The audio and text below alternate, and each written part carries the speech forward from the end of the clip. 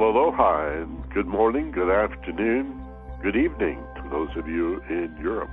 The middle of the night in Australia and New Zealand. We have a few listeners down under as well.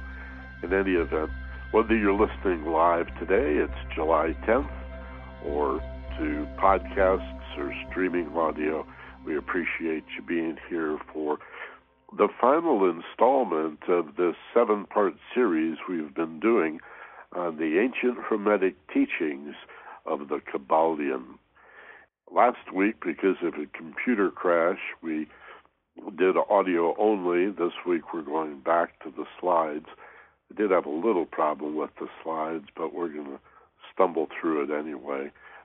It's a nice addition, I think, to have the slides available to us. Next week we're going to do a program in which we discuss the new premium training that's being added to the Mystery School beginning at 1:30. The free forum, this long-standing program, will continue to be heard at 1 o'clock Pacific, 4 in the East. Again, absolutely free, whether you tune in live by web or join us by telephone or Skype, or the replays. All of that will be available. The archives with more than 170 past classes will always be available at our website, theagelesswisdom.com. But in response to a request from many of you, we're going to add, beginning at 1:30 and running till about 3 o'clock Pacific time every Sunday, a premium training. And you can enroll at theagelesswisdom.com beginning in a couple of days, first part of this new week, maybe tomorrow the 11th or Tuesday the 12th. Certainly by then we should have the shopping cart, the store up and running, and you can subscribe either for a single class, one at a time, for a 13-week term at a nice deep discount, or for an entire year, which takes the price down to a little over $3 and most affordable. So theagelesswisdom.com to enroll in the premium training. Check that out in the next few days, and then you'll have the rest of the week and the following week, actually.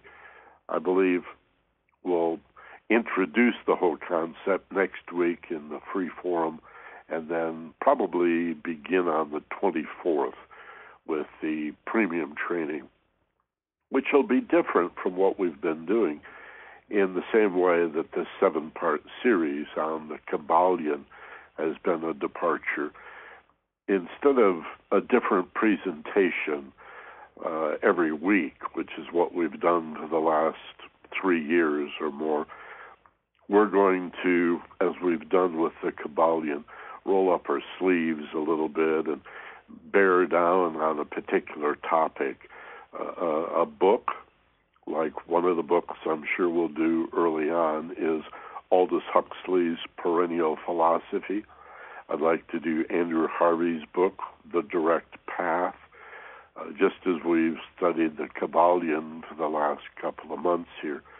And other topics, like I'd like to begin with a whole series on stress and anxiety and give you some practical tools. And again, we'll be interactive. You'll be able to ask questions and make comments with the text box, but also by telephone or Skype. I'm sure the class size will be smaller. It'll be much more manageable. And though on the internet, I think much more like the classes and trainings that I used to do in Los Angeles, only instead of having to drive across town to attend, you'll be able to sit down in front of your computer. The part of the premium training that will be similar to the ongoing free forum is that if you're unable to attend the class live, all you have to do is keep the password and you'll be able to attend on demand, the streaming audio with the videos the slides, will be available on demand at any time, as long as you hold on to the password. Again, this free forum at 1 o'clock will never require a password. The newsletter will be free. This Mystery School free forum, as I call it, will be free. The podcasts will continue. They'll be free. The archives will always be up there. You'll never need a password for any of that. But the premium training that follows at 1:30, you'll receive a password in the mail every week for that class, along with the URL or the hyperlink to the website. So it'll be your job to keep track of that so that in the future you can not only have the address of the event, the URL, but the password that you need to get into it. Okay. And then you could, again, listen live or on demand, or you could even download to your computer and put the programs, the premium programs, as well as the free forum on your iPod, your iPad, your iPhone, your whatever portable MP3 reader, whatever you want to use. So next week will be the same, and then the following week, July 24th, the Mystery School will wrap up by about 1:30. We'll start more promptly, right at 1 o'clock. I'll actually begin a little before 1 o'clock Pacific, and then the school itself will start the class at the top of the hour, 1 o'clock straight up, and then at 1:30 we'll switch over to the premium training. Any question about that, you can email me, my initials, MB, at theagelesswisdom.com. MB for Michael Benner, just the initial MB at theagelesswisdom.com, and I'll respond to your email personally. Okay, well, today it's the seventh and final installment of this wonderful book, the Kybalion, on the secret Hermetic teachings. The mystery schools of old began with Pythagoras, and the teachings of the ancient Egyptian and Greek and Kabbalistic philosophies from Mesopotamia, from Persia, from northern Africa, from that whole region, Greece, that whole area around the Mediterranean, really the cradle of civilization. This is the philosophy and the personal development teachings of the people that built the pyramids, and the people that seem to have truly advanced knowledge were able to accomplish things that even today, with all of our science and technology and engineering know-how, we would be unable to accomplish. It's unlikely that even today we could build the pyramids. It would be a massive effort and unbelievable cost of time and energy. But the truth is, even with giant cranes and machinery, it would be nearly an impossible thing to build one of the pyramids, much less all three in the Giza area. And we're not sure how they were built. We don't know very much about the technology that was employed. There is an assumption that a lot of slave labor was used, and using logs as a kind of a conveyor to roll these giant bricks. But how were the pieces fitted together? How did these giant boulders get shaped in such a way that you can't even slide a credit card between any of the boulders that make up the pyramids? How did they happen to be perfectly aligned to the North Star? It's just remarkable, the skills of these ancient people. And as I say, we really don't have any idea how they did it. Some of what's been discovered, there's some evidence that the ancient Egyptians had access to electricity and batteries. The actual batteries with wires attached have been located in the pyramids. Some scientists scoff and they say that just can't be. That device you have must have been used for something else. But Other scientists say, no, these are definitely batteries and wires attached. So what did they know? Certainly they were great astronomers, and like other ancient people, the Mayans, for example, watched the stars for centuries and had a really profound understanding of the way the universe worked. These ancient people knew that it was not the Earth, but the sun that was the center of our solar system. It was just the Europeans that came along hundreds of years later that had to be convinced. The ancient Egyptians knew that the Earth was round and not flat. Pythagoras said, well, obviously it's round. I've seen the shadow of the Earth on the moon. I know it's round. It's a globe or a sphere. Look, on the moon, there's its shadow. But hundreds of years later, Europeans weren't so sure. Were afraid, even in the 15th, early 16th century, that they might sail off the edge of the globe. So we're studying the philosophy and the spiritual teachings of the ancients, our ancestors, by all accounts. All of us, every human being on the earth contains the genetic markers of these people from northern Africa. And that's significant to know. There have been other lineages, other races of humanoids that did not survive, branches of the tree that became extinct. But of the 4 or 5 distinct races of human beings, the human race that survives today, every single living human being on this planet Earth contains the same genetic markers. So this is Mom and Dad, Uncle Harry and Aunt Mary from a very long time ago. This is handed down through the family, so to speak. And I'd have you consider that's a pretty good way to look at it. So let me get over to the slide section here.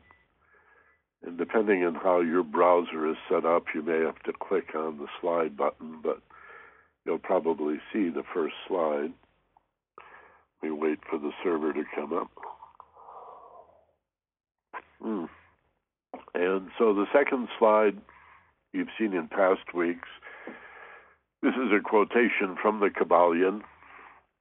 Just summarizing again, the principles of truth are 7.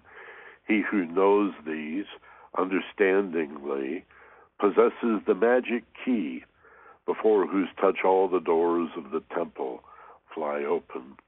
So we're talking about the 7 Hermetic principles, and if you missed one or more of the last 6 weeks, again, they're all available in the archives on the website, theagelesswisdom.com. Some have slides, some do not, but you can check it out. And so on our next slide, we can see the 7 key principles upon which the entire Hermetic philosophy is based. The first is the concept of mentalism. And of course, all 7 of these principles flow from the very first principle. In the same way, every color of the rainbow, every possible color, is found in white light. A prism refracts the light so that you can see the different colors, at least the 7 basic colors of the rainbow. But all of that is in white light. In the same way, all 7 of these principles come from the first principle, mentalism. All is mind. There is one thing, the ancient Egyptians would say, one thing at work in the universe. One mind, one heart, one life. As many metaphysically oriented people are prone to say these days, hey, there's only one of us here. What appears to be separate individuals in a world of separated form are units of that one consciousness. In fact, even the word unit implies or suggests that they are somehow united. So a separate unit is a little bit contradictory. But it does reflect the paradox of the universe, the single one, like unicycle, solitary thing, the one life. This is a major departure from most religion, especially the monotheistic religions of Judaism, Christianity, and Islam, who talk about one God. They're monotheistic, but they separate the Creator from its creation and suggest that God may actually have a physical form, may live in a body very far away. However, the pantheistic and mystical traditions of all cultures and all times found not only in ancient Egypt, but ancient Tibet and China and elsewhere, says, no, the one God is the totality of all that is, that everything is in the one, that God's body, so to speak, is not shaped like a giant man who lives in a castle in the sky. That's for children. That's where we get God confused with Santa Claus. But perhaps what we mean by the Creator, the divine one God, is the totality of consciousness. For we live in a universe of spirit and matter, but it is a conscious universe. Certainly, material beings are conscious. We're aware. Humans, animals are aware that they exist. They have their thoughts, they have their feelings, and they are aware of that. Plants demonstrate a certain awareness, and even the mineral kingdom. There's some remarkable research being done now with crystals that show the patterns that crystals form, even simple water crystals, reflect the consciousness of the environment around them. Crystals that form in an environment where there's a lot of human hostility or animal fear have one look, and the very same water crystals that form in an environment where people are safe and happy and loving and kind to each other have a much more beautiful and complex appearance. So it seems that everything on each level, each kingdom, human and animal, the plant or vegetable, and even the mineral kingdom has its consciousness and is included in the one life. That means the one mind.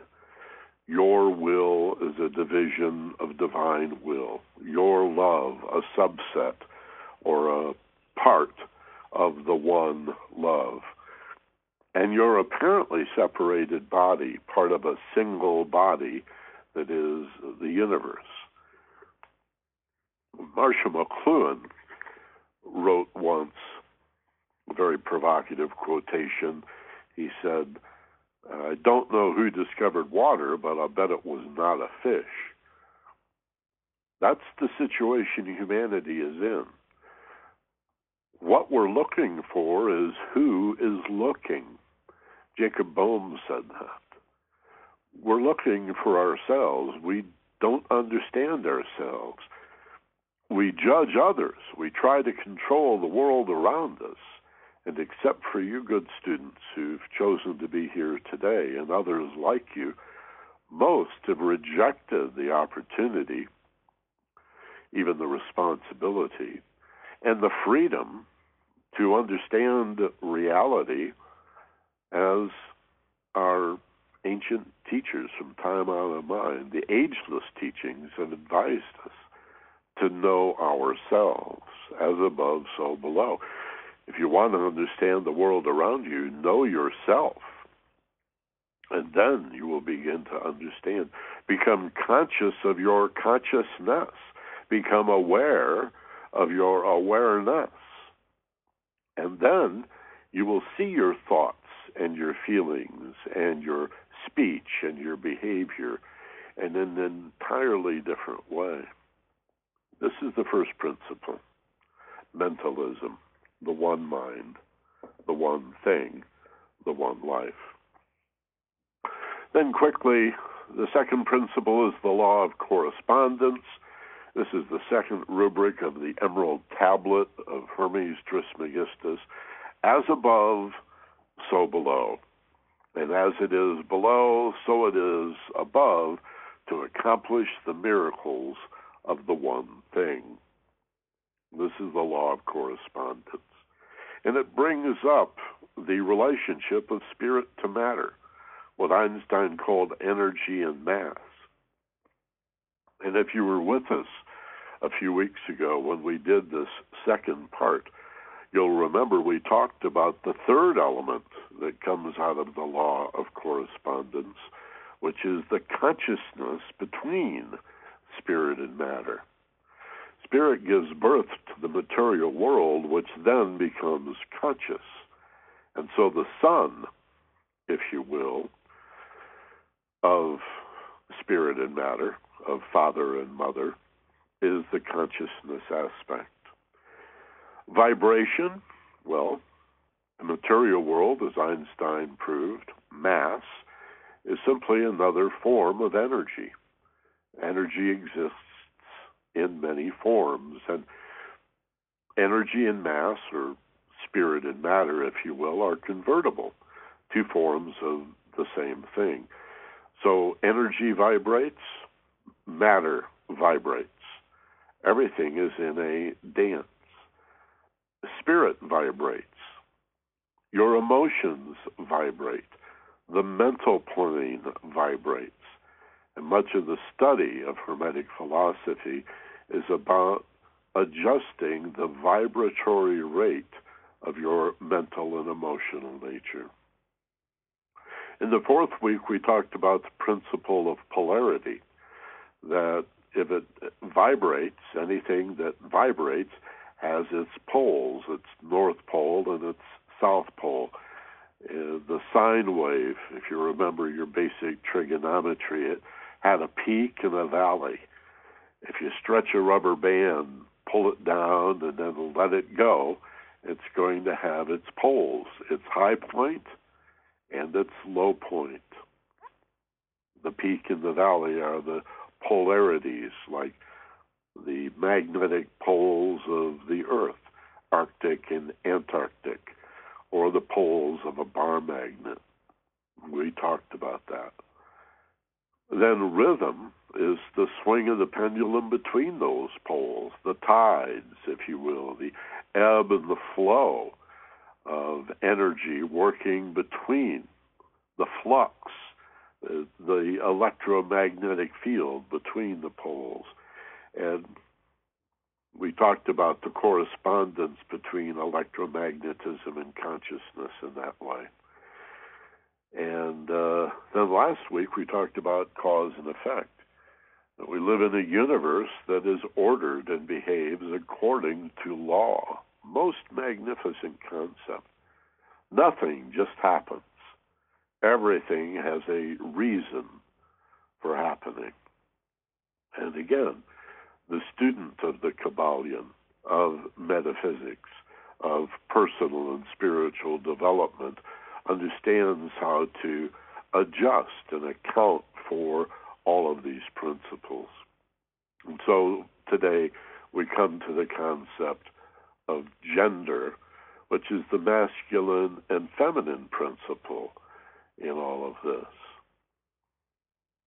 On this slide, we see the principle of gender in a few bullet points. Gender is in everything, generating the generations.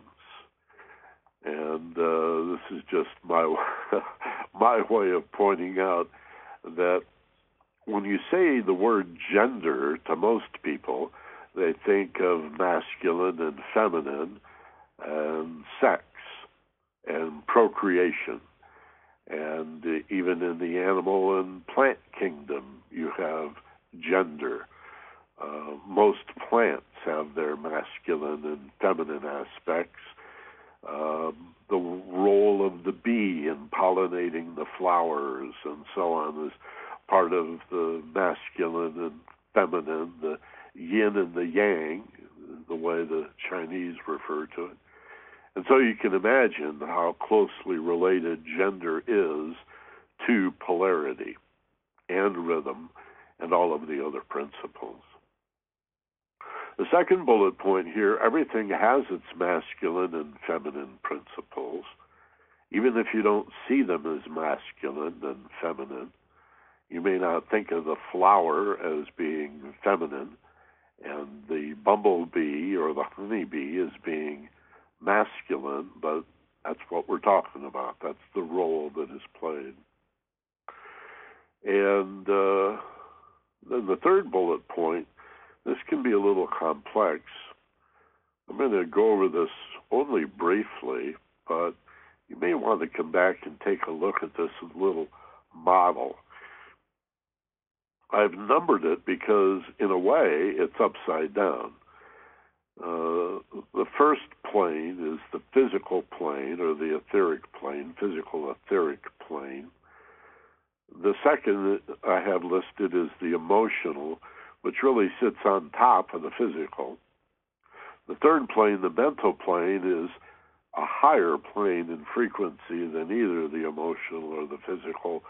And of course, the soul, or Buddhic plane, what many people refer to as heaven, would be the fourth plane, and that sits above the lower three worlds of mental, emotional, and physical. So in listing these in order, you have the problem of also putting them upside down.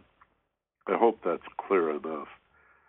The physical plane corresponds, in terms of the ancient elements, earth, water, fire, and the air.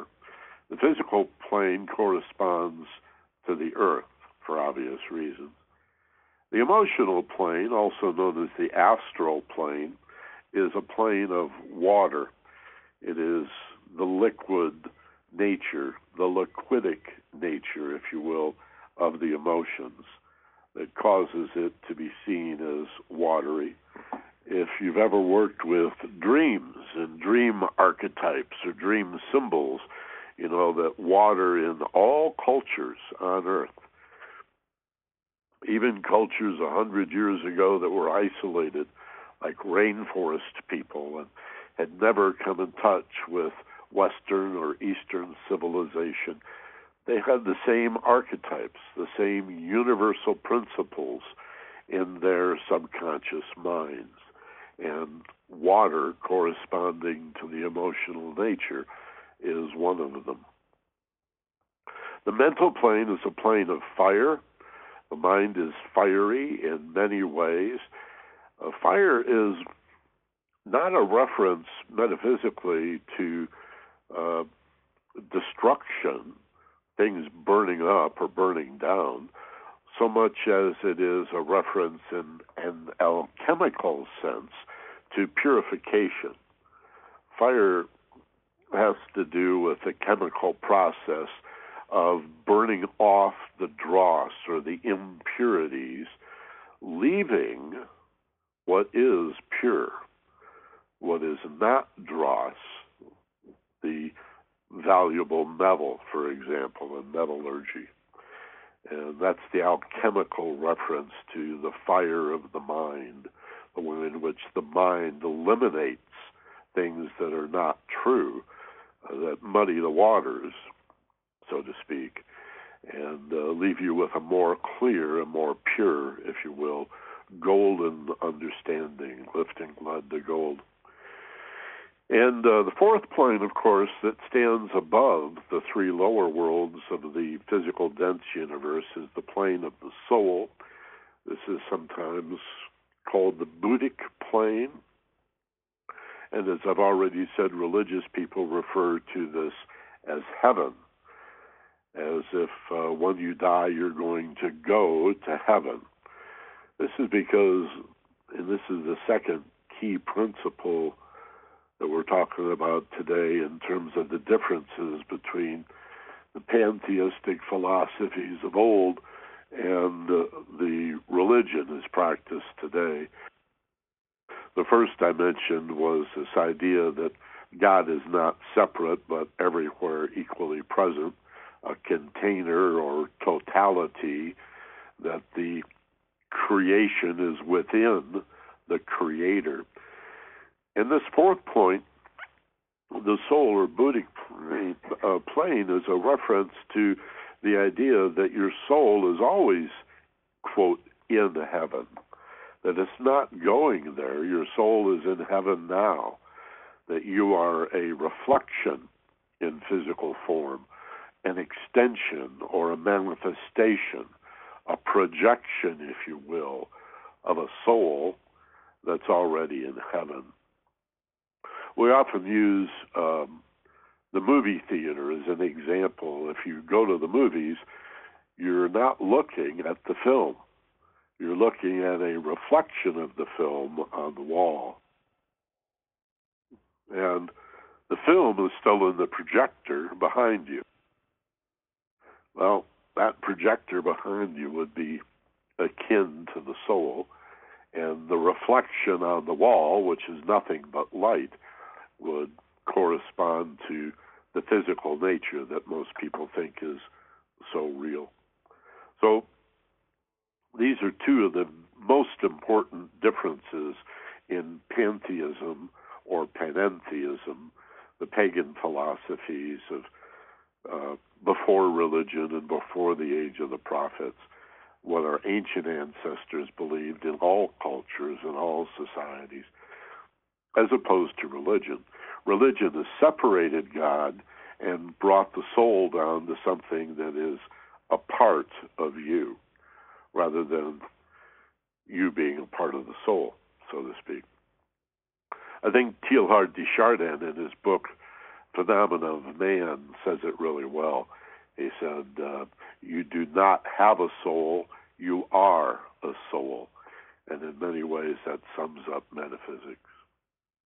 I'd also call your attention to the final term that I've attached to each of these four: reflex, insight, intellect, and intuition. And you can see how this corresponds to the different planes of existence. That is, physical beings, the animal, for example, has only a reflex.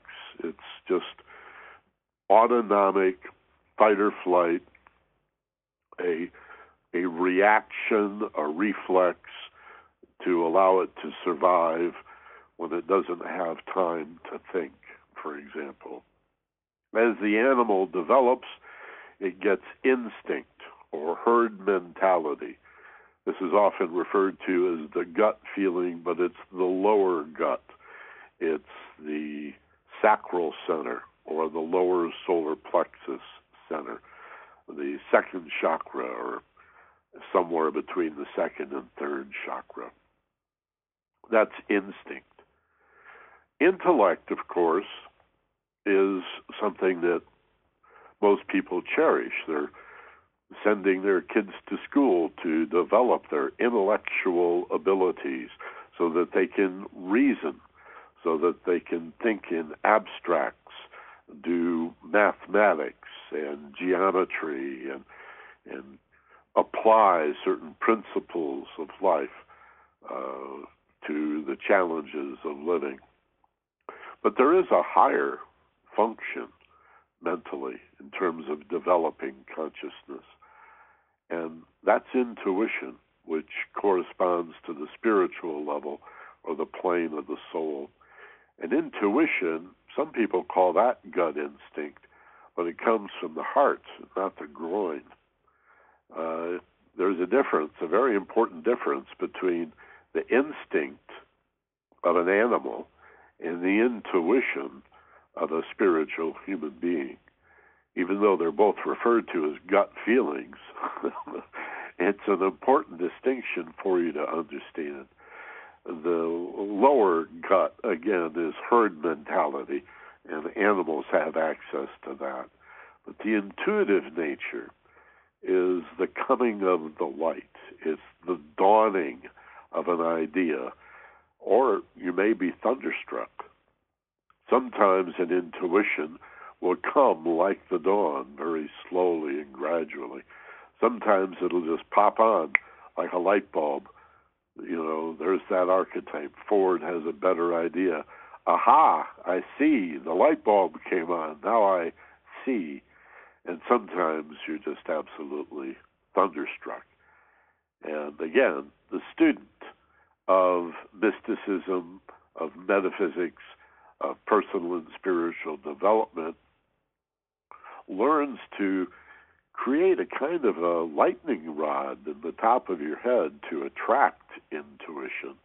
It's done through mindfulness and meditation and contemplation, because often intuition speaks with a very small, quiet voice and requires you to deliberately calm your emotional nature and quiet the voices and the pictures in your head, that you might hear the still, small voice of the intuitive nature from your own oversoul. Often when people think God speaks to them directly, or they're in communication with the Christ or the Buddha nature, your Buddha nature, that's your own soul. Okay. Now, believe what you want to believe. I'm not going to tell somebody that they're wrong, because, as Plato said, the soul shares the ground of God. Certainly the soul is a part of God, right? But to believe the totality of God has directed its attention to speak to you and no other thing is a little hard to believe, especially when you begin to consider that this universe is teeming with life, that there are billions upon billions of planets, and the number of life forms. I mean, Jesus must be very busy if he is visiting all of these planets. That must be a full-time job. Again, I don't mean to be critical here at all. These are rich and beautiful concepts, but when taken literally, they can become really silly, even absurd. So here's an example of mental gender in the brain, the masculine and feminine nature in the brain. We do indeed have two hemispheres. It's as if we have two separate brains. They're connected by a bundle of 100 million nerve fibers, and yet, while the brains can communicate with each other, the two hemispheres do cooperate with each other. There are many times that they act quite independent of each other. And here you can see some of the basic differences of the way the left brain and the right brain work in their masculine and feminine nature. The left brain is very masculine. It is logical. It is sequential. It is rational and analytical. It is often called the objective mind, corresponds to the conscious mind, which we'll look at in a moment. And it likes to break things down. Part of being rational and analytical is its deductive nature. So it moves from general to specific and breaks things down into little parts. Our feminine brain, the right brain, which interestingly controls the left side of the body, just as the left brain controls the right side of the body. The feminine is more random than logical. It's more intuitive than sequential. It's more holistic than rational. It's a synthesizing, subjective, in other words, much more personal, more about the self than the world around us. The masculine or left brain is more about the elements out there, The feminine or right brain is more about the internal landscape in here. And just as the masculine left brain looks at little parts and pieces, we need to bring the right brain online, the feminine nature, to look at the whole, the big picture, so to speak. Now, the same concept of gender, a masculine and feminine, that generates, again, look at the derivation of the word, all generations are generated by gender. We looked at it in the brain, now we look at it in the mind, which is very different. The mental nature expresses through the organ called the brain, which has its two hemispheres, left brain, right brain, masculine and feminine. Well, the mind, in the same way, has its two parts, a conscious part and a subconscious part. And in this slide, we see that, like the tip of an iceberg, the conscious mind is 5 to 10% of our potential, where the subconscious mind is submerged and out of sight. If the Titanic thought that iceberg on the horizon was pretty big, imagine what was underneath the water. The other 90 to 95% is submerged.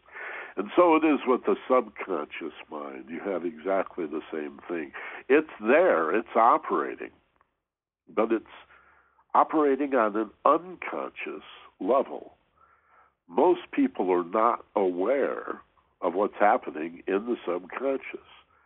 And this is probably the first, and I would dare to say, primary benefit of a regular practice of meditation and contemplation is you can expand your awareness from the tip of the iceberg, the conscious mind, into the subconscious.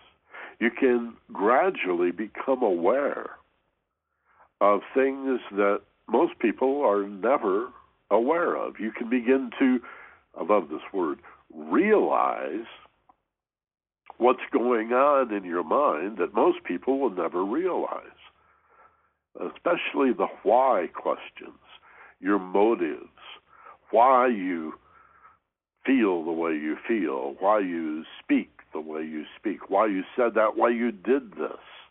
Gee, I don't know why I did that. What was I thinking? I don't know. It was like I was in a trance or unconscious.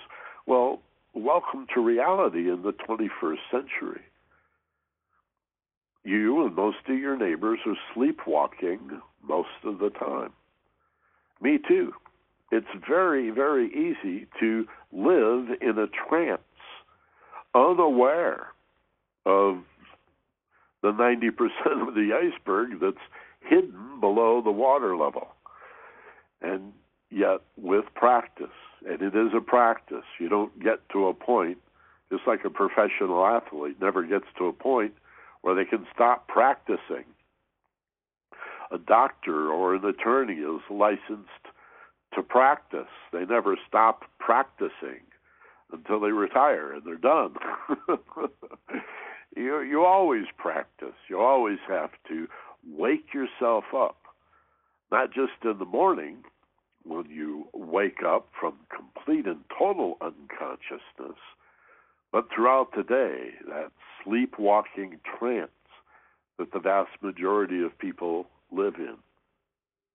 I was watching Bill Maher just day before yesterday, Friday night, and he was talking about how strange it is that millions of Americans vote for policies that are contrary to their own best interest. Why do they do that? And Bill Maher just keeps talking about how stupid people are. Well, fine, he's welcome to his opinion. It's really not that people are stupid. It's just that they're in a trance. They're hypnotized. They're not awake. They're not aware. They're existing up here in the tip of the iceberg, unaware of this enormous potential of understanding that exists in the feminine nature of the mind, the subconscious. So looking at the next slide, we go a little bit deeper into this concept of the mind as having gender. And you can see that I've listed here the most basic functions of the two minds. The 5 to 10%, that is the conscious mind, is our will, our free will, our willpower. It's our volition. Whereas the subconscious mind is perhaps best described as the imagination.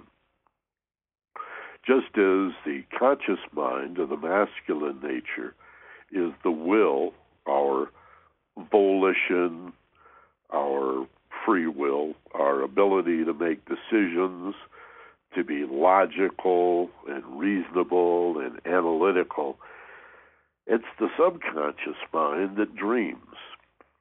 It is the imagination. And the 5 elements of the imagination are creativity.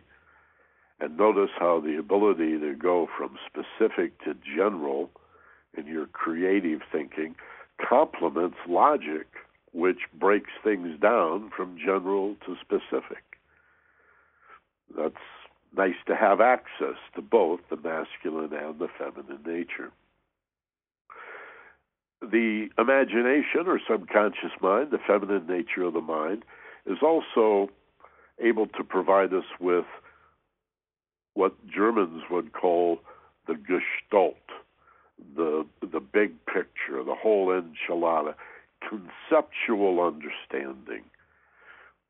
In other words, when you have observed a lot of little details and you have a sense that somehow they're connected, but you're not sure exactly how they're connected, all the reasoning and analysis and logic in the world is not going to give you an overarching conceptual understanding.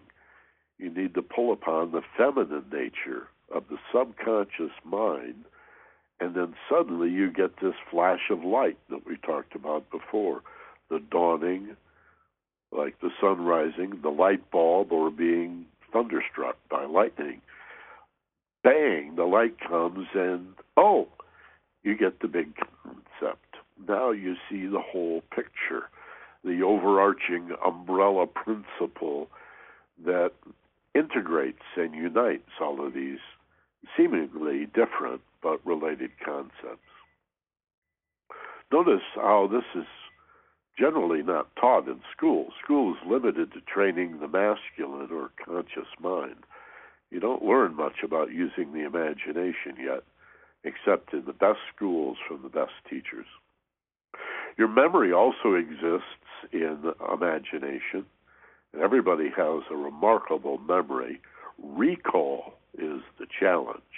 That's the conscious mind reaching into the subconscious mind. And often that's difficult. Everybody knows the tip of the tongue phenomena, where you know that you know, and you're remembering, but hold on, I need a minute. I don't remember just yet. I'll think of it in a moment, and then suddenly you've already moved on to a different topic. You're talking about something else, and bang, it jumps into your brain. It jumped from the feminine into the masculine, from the subconscious into your conscious awareness. Again, relaxation, feeling safe, meditation, contemplation is the way the conscious mind, the masculine nature, accesses the subconscious or the feminine nature. Not surprisingly, the subconscious or the feminine would be the seat of your emotional feelings, and also the home of the autonomic, or sometimes just called the immune system, your body's ability to heal itself. And again, that's autopilot. All of this stuff is, for the most part, left on autopilot because people haven't learned how to access it. And at the bottom, I've pointed out that tension disables or separates these two minds.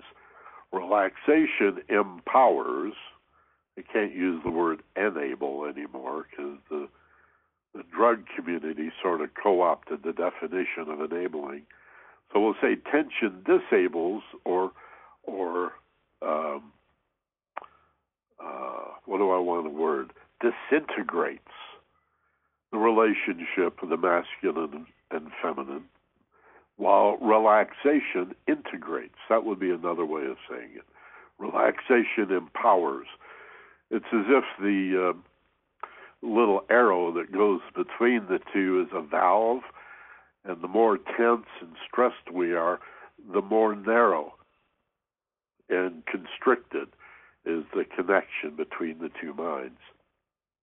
Relaxation empowers and integrates. It would dilate and open the connection, allowing the conscious mind to be more receptive of the talents and skills and faculties of the subconscious, and also in the opposite direction, because it's a two-way street, the subconscious becomes more amenable to instruction, or sometimes we call it suggestibility or hyper-suggestion. It takes orders with less resistance. How about if we put it that way? Again, I mentioned I had a problem with alignment. I do these PowerPoints in one program and have to convert them to another, and so you'll have to forgive the alignment is a little bit off on this slide, but this is simply an illustration of the Hegelian dialectic. George Hegel was a German philosopher in the early 19th century who really advanced the Platonic idea of a dialectic, a back and forth, a masculine and feminine nature to argumentation and understanding. Hegel said a thesis or an idea, this would be the masculine nature, inevitably gives rise to a different, often seen as opposite, concept or belief. Doesn't have to be opposite. It could just be different. That would be the antithesis or the antithesis. And this is the feminine nature. Notice how similar this is to the story of Adam's rib, that first God created man and then woman. Okay, the spirit, again, is thought of as preceding the material world. And so the thesis would be masculine, the antithesis would be feminine. And as I've pointed out on the bottom of this slide, whether the result of verbal conversation or the workings of a single mind, you have the same process going on in your head, where you think a thought, and then you argue with yourself, in spite of yourself. Maybe you don't even want to argue with yourself, but you end up doing it anyway. Any idea that you have is going to give rise to a different idea. Realizing this, by the way, is one way of developing your understanding that you are not your thoughts. That would be horrible if your thoughts and your feelings were the limits of your awareness. Then you'd never know who you are. Am I this positive thought or this negative thought? Am I this great idea I just had, or am I the ideas that doubt my great idea and wonder? And the thesis and the antithesis go back and forth in a creative dynamic that leads through understanding and insight to a third element, the son, if you will, of father thesis and mother antithesis, which we call synthesis, which then becomes the new thesis, and then the antithesis arises, leading to a synthesis, which then becomes the new thesis, and it reproduces and regenerates, and in this way, human understanding unfolds. This is a really beautiful concept, and again, most people may not think they need to know this stuff or understand it, but as a student of personal development, you can see the importance, I'm sure. Here's a look at mental gender, the seventh key principle of the Kybalion, in our emotional nature. We have love and fear. In this case, love would be the feminine and fear would be the masculine. And the reason for that is a little bit abstract, but suffice to say, we have a dual nature. All of our emotions are either love-based or fear-based. Love is relaxed, attractive, healing, spiritual, whereas fear, you can see, is more masculine. It's tense. It likes its tension. Fear insists you better be tense.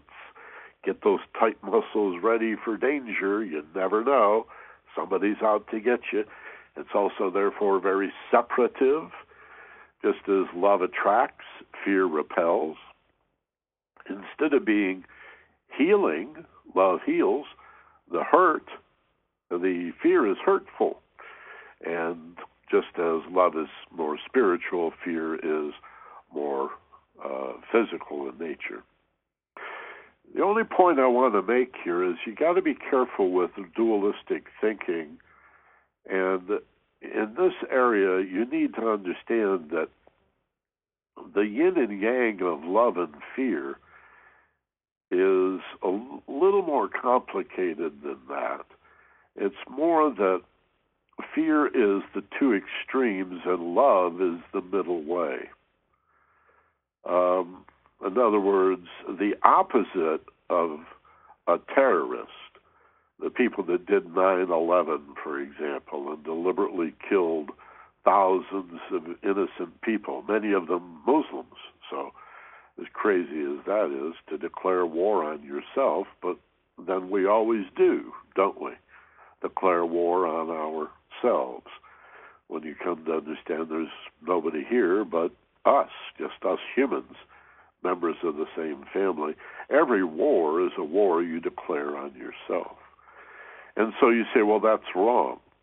Well, then we bomb Afghanistan and go into Iraq using 9/11 as an excuse to conquer and plunder Iraq's oil. Hundreds of thousands of innocent civilians are slaughtered by the good guys, you see. 1 million people made homeless by the war in Iraq. So you can't divide war any more than you could say, well, there's bad pirates and then there's good pirates. There are no good wars. Now, again, frightened people become very frightened when you say all war is wrong, all war is evil. Nothing is accomplished by killing people who killed you or your ancestors, you see. And so it's not that one extreme is fear and the other extreme is love. In this case, it's like two bar magnets with the negative poles on the outside and the positive poles on the inside. Love is the middle way. Love is the way, not the extreme. Truth is never found way out here in the extremes. In fact, the end zones of the football field are out of bounds. There's nothing happening out there. And that's where so many people live, left or right, liberal or conservative, Democrat or Republican. Are you for the unions or for the corporations? And the model is archaic and simplistic. The playing field is the middle. The extremes are both fear. Remember, George Bush's response to terror was to be terrible and to out-terror the terrorists. And so you bombed us, so we're going to bomb you. But our bombs are right. Your bombs were wrong. Our bombs were good. Your bombs were bad. It's absurd on the surface. So when we talk about the masculine and feminine in the emotional nature, love and fear, you need to really be elegant and deep and profound in your understanding. All right? Fear is the extremes, so-called masculine. The feminine is the middle way. That's loving, nurturing, understanding. The quality of love here is understanding. You know, when Christ said, love your enemy, he didn't mean hugs. He meant understand, free from fear. Very important concept. 2,000 years later, you'd think we'd have that worked out. Interestingly, the principle of gender does reveal how you can get something from nothing, how the universe could be created out of the void. And it's a simple mathematical formula that 0 is equal to the negative and the positive of any known quantity. So minus x plus x equals nothing. Whether that x is the number 2 or the number 10 or the number 1,583.4, whatever, if you add the negative and the positive together, they cancel out, you get nothing. So if plus any quality or quantity plus a minus that same quantity equals 0, turn it around, 0 equals negative x plus x. All right? And the little graphic here demonstrates that nicely. Me plus you equals we. Me minus you equals nothing. All right? So how does the Creator create the universe out of nothing? It divides it into positive and negative. The same thing, the yin and the yang, and from nothing springs all things. There's a little more sophisticated proof, but it requires infinity equaling 0. And that's for people with higher math skills than I have, so I won't bore you with that. But if you do happen to have those higher math skills, explore the idea that infinity equals 0, and then try dividing by 0 or dividing by infinity, and you come up with a lot of the same paradoxes. A lot of fun if you're mathematically oriented. And finally, the principle of gender on the plane of the soul is that there's a masculine and feminine nature here as well. And the soul is normally seen as feminine, while the incarnated, egoic, separated, physical, fleshy self is, in this context, generally thought of as masculine. Whether it's a man or a woman, the physical human being is masculine in nature, the negative pole, not bad or wrong, just negative in a complementary sense, while the soul that contains it, notice the soul contains the physical being, not the other way around. Actually, both things are true. The soul would be more of the feminine nature in terms of, again, not sex and sexuality or apparatus for reproduction, but in terms of the magnetics, so to speak, of gender, of positive and negative. And I put an Eckhart Tolle quote here from his book, The Power of Now, where in the very first chapter he tells a story about being exceedingly depressed and waking up in the middle of the night, just in deep and profound anguish at how incredibly depressed he is. And he hears himself say, I can't live with myself like this anymore. Now, it's likely most people have said that to themselves at one point or another, I can't live with myself like this, or I hate myself, or I don't like myself. In the Kybalion, this is described as the masculine and feminine of the self, they call it I versus me. The I would be the soul nature, as in I am. The me is the separated physical self. But I think Toll says it even more eloquently with I and myself. Alice in Wonderland has the same dilemma, where the hookah-smoking caterpillar says to Alice, "Who are you?" Alice says, "I don't know. I ate this little biscuit and I got really big, and then I drank from this little bottle and I shrunk down and almost drowned in a river of my tears. I don't know who I am." And the hookah-smoking caterpillar gets all upset and angry and says to her sternly, "What are you talking about? You better explain yourself." And Alice says, "I can't, because I'm not myself, you see."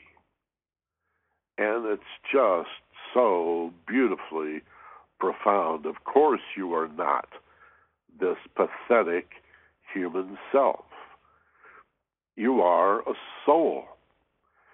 You are part of the heart of the Most High, the Most Divine. But we incarnate as this pathetic self. And the job is to discover that you're more than that, to mature, to grow up, and then to manage this self. Well, Tola says this in the very first chapter of The Power of Now. Waking up depressed, I can't live with myself like this anymore. But two very brilliant questions popped into his mind immediately afterward. One was, wait a minute. If I can't live with myself like this anymore, how many of me are there? And then thirdly, he realized, if there's two or more, maybe only one of us is real. And he decided the I, the soul, the feminine quality in this case, is real. And the myself that's depressed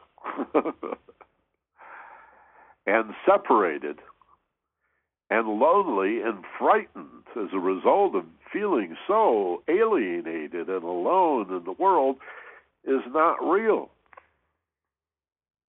and will die. But the real self, the higher self, the truth of who you are, the eternal, immortal, infinite soul, always has been and always will be, for it shares the ground of the one thing, the one life. Eckhart Tolle from The Power of Now. You can get a copy of the Kybalion at thekybalion.org. It's Kybalion. If you're listening just to the audio track and don't have the slides in front of you, go to the w's.kybalion.org, and you can download a free ebook, a PDF of the Kybalion. All right? So that's the seventh principle, gender, and our final of 7 parts in our study of the Kybalion. Just an example of what's going to follow beginning on July 24th, 2 weeks from today, when we add the premium training at 1:30 Pacific time to the Mystery School. Again, the free forum will be here at 1 o'clock. The newsletter will be free. The archives will be free. We'll still podcast it. We'll still take your questions and comments. It'll simply be foreshortened. And for those of you who register for the premium training, that'll follow at 1:30 Pacific every Sunday afternoon and run until 2:45, 3 o'clock, something like that. Basically 1:30 until 3. A password will be emailed to you. When you register, you'll get the first password for that week. You can register for just a single class, or at a reduced rate for a 13-week term or at a deeply discounted rate for an entire year. So the fee of the classes will run from $6.95 to just over $3, virtually nothing. We used to charge $12 to make you get in your car and drive across town. And even then, I thought $12 was cheap. A lot of teachers charge $25, $30 and more for this information. So we're making it absolutely as affordable as possible, and the free forum will always be here. You've got archives as well of over 170 past classes that will always be posted for you and always be there for you. Just go to theagelesswisdom.com. You can even, besides listening to the stream, download any of those programs from the archives as an MP3 onto your computer, and then put it onto your iPod, iPad, iPhone, whatever portable MP3 player you have, and listen to it in the car or while you're jogging or riding your bicycle or walking in the woods. It's so cool to have this material available in so many different forms and formats. We will be using slides in the premium training.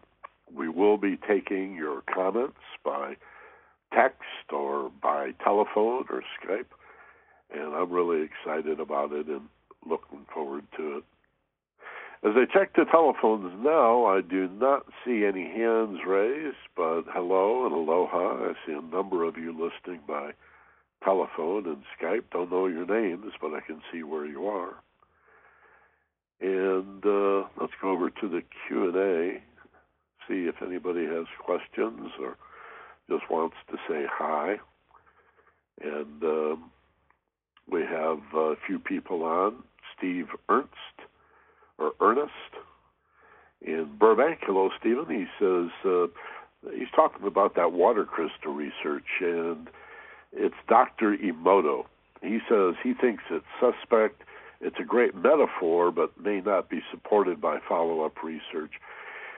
You know, the same thing is true with Kybalion photography, Stephen, and that goes back to the 1960s. And it turned out that people who were skeptical of Kybalion photography were never able to replicate it. These were pictures of the aura around, for example, a leaf off of a tree. And they would cut the leaf in half and then take the picture, and for a few hours, the aura would still be around the entire leaf. Well, a bunch of skeptics said, we need to submit this to scientific research, and they were never able to replicate the research. But when somebody who was more positive in their orientation did the very same procedure, they were successful. And remember, in quantum physics, you have this proven principle going back 60, 70 years of the observer effect. It seems the consciousness of the experimenter is part of the experiment and could not be eliminated. So I don't doubt that if somebody who was a skeptic did their best to be a good scientist and tried to replicate that research, that they would fail, while somebody who believed it was possible would be more successful. That's exactly the point. I'm really glad you brought it up. You cannot separate the field of consciousness from anything. Everything exists in that field, and so that would not surprise me at all. I mean, don't we have positive people and negative people agreeing on how prescient they were? Is that the right word? How they knew that was going to happen? The positive person gets a positive result and goes, oh, boy, I knew that was going to happen. And the pessimist, the negative person, as soon as they encounter the expected failure, says, see, I told you it was going to go south. That always happens. I knew it was going to break down or fail to work for me or so on. That's exactly the point. I sure appreciate you bringing that up. Phil Jaffe, Canoga Park, is with us, and He says hi too. And Carol Postel in La Habra says hello. Michael and Doreen, aloha. Hello, Carol. Nice to see you. I've got 22 minutes after the hour real time, so I'm going to suggest we do a quick little visualization exercise, and then we'll wrap it up for the day today. And be back next week. Again, our topic will be a general topic on the Mystery School, where we've been, more about what I was just describing, and how to register for the premium training, and give you an opportunity next week to suggest topics as well and get more involved. How to use the Share One with a Friend button or gadget that we have at the Ageless Wisdom Mystery School. And one thing that I want to be sure to mention that I don't think I have mentioned, for those of you who enroll for a year, you get a bonus, which is our premium audio, Finding Yourself in Paradise. This is a studio quality personal and spiritual development program that I do every week with my business partner, Steve Snyder. We've worked on and off, as most of you know, for over 35 years together.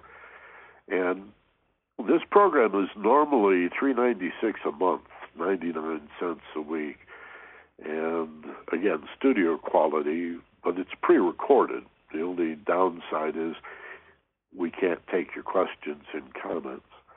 But that's going to be included free. A year subscription, that's a $50 value alone, that will include, for those of you who subscribe at the most affordable rate, just a little over $3 a week. If you register for an entire year, you get the Finding Yourself in Paradise series included at no additional charge. So that's a nice feature. I'm sure that'll be the most popular subscription plan.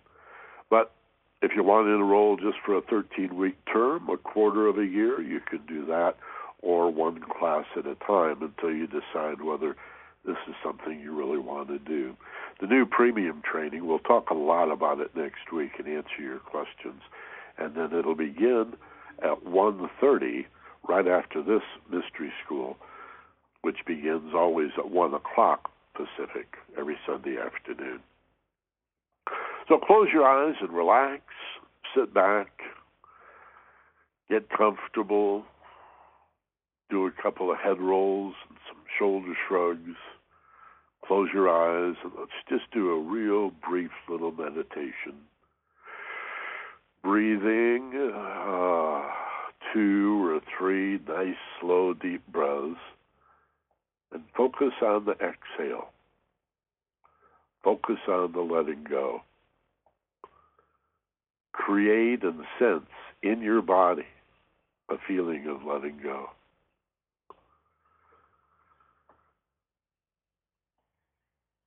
And then allow your breathing to naturally and normally find its natural rhythm. Continue to feel muscles relaxing, feeling very safe. Bring to mind a time when you felt wonderfully safe and relaxed. And consider, as Teilhard de Chardin said in his book, Phenomena of Man, that you don't have a spiritual nature, you don't have a soul, but rather you are a soul. That you are in form in this physical body, but primarily and essentially, even more true, you are above and free of form. There are times, like now, when you're safe and relaxed, that it's really easy to realize that, to understand and to accept that you are your better nature, And you can appropriate your fear, the frightened, separative self. Comfort your ego like you would comfort a child after a bad dream. Give yourself a hug and whisper, everything will be okay. It only feels like you're separated. You're really part of the one life. And in these quiet and still, safe, relaxed, and peaceful states, you can know the truth. Not just think it. Even go beyond believing it. To a pervasive knowledge and a deep understanding that I am that I am. Not this I am, but that. Take a nice big deep breath, inhaling, fill your lungs, and as you exhale now, open your eyes wide awake, back to the room, feeling fine, all rested and refreshed, and you can repeat that anytime you want, maybe for 5 minutes or 10 minutes. Twice a day for 20 minutes would be extraordinary. It would be a wonderful thing to do for yourself. To just sit quietly and watch your breath. To zoom out to that bigger picture. Thanks a lot for being here. Thanks for studying the Kybalion with us. Join us next week. Watch the newsletter for the link. And as always, be gentle, love life, and take care of each other. This is Michael Benner. Aloha from Maui.